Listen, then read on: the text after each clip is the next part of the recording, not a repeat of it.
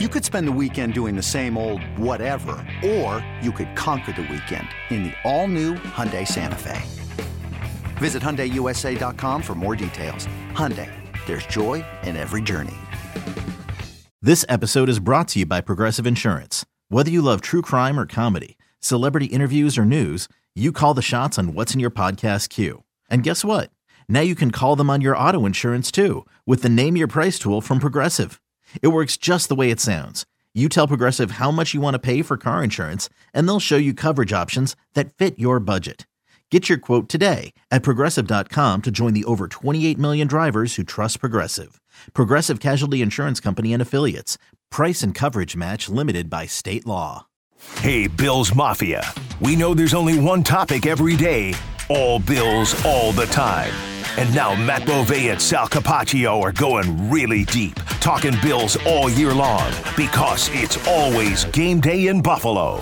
Sal Capaccio, Matt Bove here. It's always game day in Buffalo. Thanks for joining us. Video, audio, however you're consuming us, we always appreciate it. On audio, iTunes, Spotify, Odyssey app, and of course video at Sal Sports on the YouTube channel. Thanks for coming aboard. All right. There's been a lot of talk about, well, there it is, another second-round pick. Brandon Beane blew it. You can't get second-round picks right. A lot of high draft picks. I think, to be quite honest, there's some fair criticism of some of the draft picks that have been higher that haven't hit. But I think a lot of it is the bigger picture is a much bigger overreaction to Brandon Beane's overall drafting. First of all, he's also hit on several mid-round to late-round picks. Those count too. Yeah, you'd love every draft pick to hit. Second of all, he's not picking high generally. He's picking lower. It's tougher to always, hit on those draft picks. And third of all, most importantly, Matt, compared to the rest of the league and his peers, he's probably doing the exact same kind of thing, which is you hit some, you don't hit some. It's really the all-encompassing acquisition of players and how you build your roster that counts. I actually was just reading something that I thought was pretty interesting in The Athletic, and it was one of those agent polls. Did you read this story at all? I haven't. So it was basically they polled a bunch of agents and they wanted to know who they think are the best general managers, who they think are the best talent evaluators. And this was pretty top of mind for me. And I think the agents of the people that were polled, Brandon Beane was the third best talent evaluator, according to specifically them.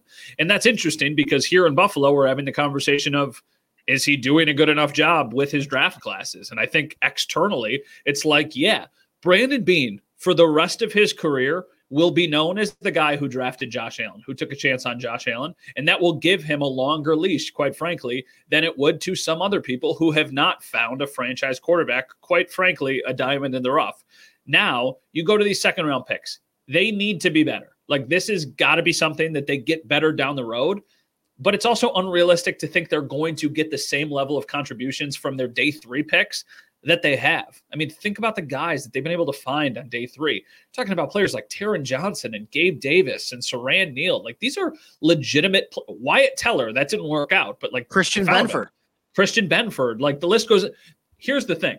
At the end of the day, if the Bills go and win a Super Bowl at some point and their starting cornerbacks are Tre'Davious White and Christian Benford, nobody will ever be like, well, you screwed up Kaiir Elam. Well, it's also because you found Christian Benford. It's basically a wash. Right. So I still think, you know what I mean? Like, they got to be a little bit better. They got to be a little bit more consistent. We just saw the Chiefs win a Super Bowl with some really high impacts from some of their younger players on the team. Well, hold on. Before you go any further, let me piggyback on that. That is correct. But this past draft class for the Chiefs was very good. They actually have about the same, Brett Veach, about the same hit and miss rate than Brandon Beane. Go look at his draft class. Clyde Edwards-Helaire was a first-round pick for them. Where's he? What's he doing now? Right? Yeah. Look at Mecole Hardman. He was their first pick, second rounder, their first pick in 2019. He's with the Jets now. And he was a decent player, I guess, for them. They just cut this week one of their 4th-round picks from 2 years ago. Yeah. I mean, it's so tricky. I think that overall, the Bills, I think this draft class, they haven't played a snap in the NFL yet, like a legitimate snap. To me, though, the early returns on this draft class are impressive. Like, I think this is going to be a group that really makes contributions for the team. And I think that's how it kind of goes. 1 year, it's a little bit down. 1 year, it's a little bit up. 1 year, you hit on a couple and you miss on a couple. I think at the end of the day, a good general manager just hits on more than he misses. Or the hits are that much more worth it, even if there are more misses, which is probably what the ultimate, reality is. There's probably more misses than hits. You just got to make sure you hit on some of the good ones. I think drafting is a very small part of a general manager's job. Hiring coaches is a very big part. Developing players is a very big part. Navigating the salary cap is an unbelievably big part. And all these GMs have a lot of people around them that help them do all of these things. But you also can acquire talent in free agency. You can also acquire talent in trades. So it's not just the draft. There's a lot of things. And I'll also throw this out. As we sit here and talk, guess what else happened on Wednesday? 2 of Brandon Beane's draft picks that they had to let go because their roster's so good got claimed by other teams. Yeah. I mean, that's not happening a lot in the league. There's only a couple teams that happen with. The Bills had 3 of their released players claimed by other teams. Zane Anderson, special teams guy who they signed early on in the free agent process, was never going to make the team. And then Nick Broker and Alex Austin, they drafted late this year. They couldn't crack the roster because the roster's so good. Mm-hmm. But you're going to tell me that these are like the drafting's bad when other teams go, oh no, we'll take your draft picks if you don't want them. Yeah, and it's been that way for several years now. It's not just the 2 this year. Last year, I think it was Jack Anderson was the offensive lineman's name, and there was another person, I believe, last year. That was 2 years ago. It was Luke Tenuta last year, I believe. Luke Tenuta, okay. And then even you've got players like Isaiah Hodgins is like a polarizing name to say here in Western New York, because I think if the Bills could get a kind of redo, they would probably keep Isaiah Hodgins or put him on the roster. But I also just don't know what his path to get on the field was in Buffalo compared to what it was in New York. So I don't think that this one should be like overblown.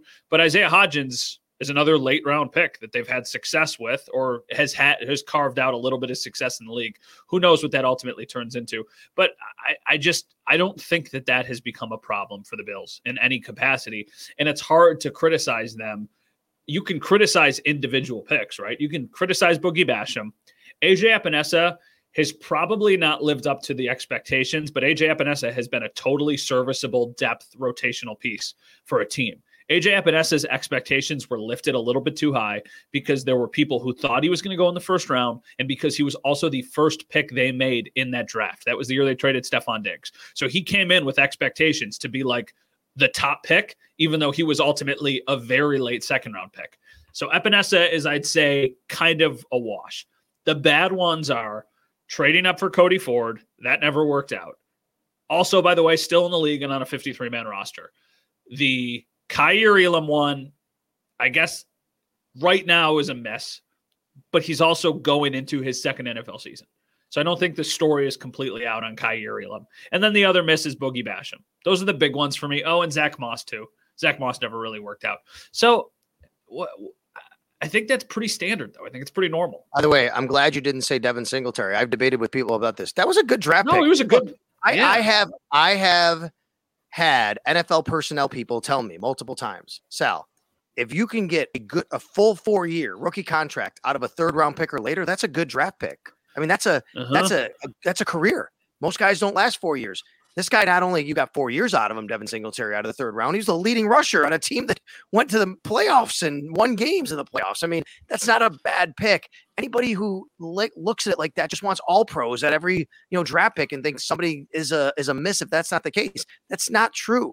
I mean, getting a guy in the 3rd round who could be a starter for multiple years is a good draft pick. And we'll see what happens here with Terrell Bernard, which is my segue to linebacker. All right, A.J. Klein released. We'll see if he comes back to the practice squad. But obviously that's an indication that he lost out on the starting middle linebacker job. The question now is, did Tyrell Dodson win it? Or does Terrell Bernard win it now that he comes back from his injury and how all that works? Get ready for the greatest roast of all time. The Roast of Tom Brady. A Netflix live event happening May 5th. Hosted by Kevin Hart, the 7-time world champion gets his cleats held to the fire by famous friends and frenemies on an unforgettable night where everything is fair game. Tune in on May 5th at 5 p.m. Pacific time for the Roast of Tom Brady, live only on Netflix. I feel like Tyrell Dodson didn't win it, but will also be on the field week 1 to start against the Jets. Mm-hmm. But the leash will be very short, and I think Bernard ultimately takes that spot over. That's my read on it, because I don't think Dodson has done anything to win the job. But I also think it would be a little bit too much to ask for Bernard to come back and get ready to play in a game as the starting linebacker in like 11 days. So I think it'll be Dodson who will be out there. And if he is the same caliber player as he was at times during the summer, I think it will not be very long until Terrell Bernard gets thrown out there, because I think in their minds they might say, okay, like We know what we have in Dodson. Let's see if there's more with Bernard. I think before Bernard got injured, it was kind of a 2-horse race between him and Dodson, and it still had not like played itself out. I almost feel like Bernard might benefit from being unavailable and ultimately winning the job at some point, whether that's week 2, week 3, whatever it is. Yeah. And on this note, I was just scrolling through because I've had a few questions here from people about the green dot, the play caller, middle linebacker. Mm-hmm. And look, anything can happen, but let me just tell people as I sit here now on this podcast, the Bills are planning on their middle linebacker calling the defensive signals. Yeah. Whoever that is, it's not going to be Matt Milano. Matt Milano's never done it. He especially didn't do it this year. They're not just going to suddenly say, oh, by the way, 2 weeks before the Jets game, you're our new play caller on defense. That just can't happen. You're not going to do that. And by the way, Matt Milano's, you don't want him thinking through things. You want him to go play. That's what the job of his job is. He's an all-pro. It's not going to be Micah Hyde or Jordan Poyer. They haven't done it. They're the middle linebacker is close in proximity to everybody. He's the guy that can communicate to somebody more effectively, and it's part of the job. I know you can debate who should be getting the middle linebacker job, but that person's going to be calling the defense. Go ahead. Did you just see who got cut? No. Isaiah McKenzie. Okay. As we sit here. Does Isaiah McKenzie come back on the practice squad? That's a good question. I don't know. Andy Isabella or Isaiah McKenzie? Andy Isabella. Isaiah McKenzie. See, I think Isaiah McKenzie. Andy Isabella. I've seen Isaiah McKenzie. I've seen the movie. I like Isaiah McKenzie. I also just watched Andy Isabella, and I think that he provides more. He's even faster. Huh. But okay, this is a fascinating debate. Sorry to take us. Why does that be either or? It could be both. That's a very good point. It could be both. I wonder though. How about this? Hold on. Another breaking news. Oh, more. According to Ian Rappaport, the Bills are going to sign Christian Kirksey, linebacker. Oh, no kidding. Really? Yes. Okay. All right. Look at us breaking news. Well, we're not breaking any news. We're just reading it off to you. The last sentence from Ian Rappaport.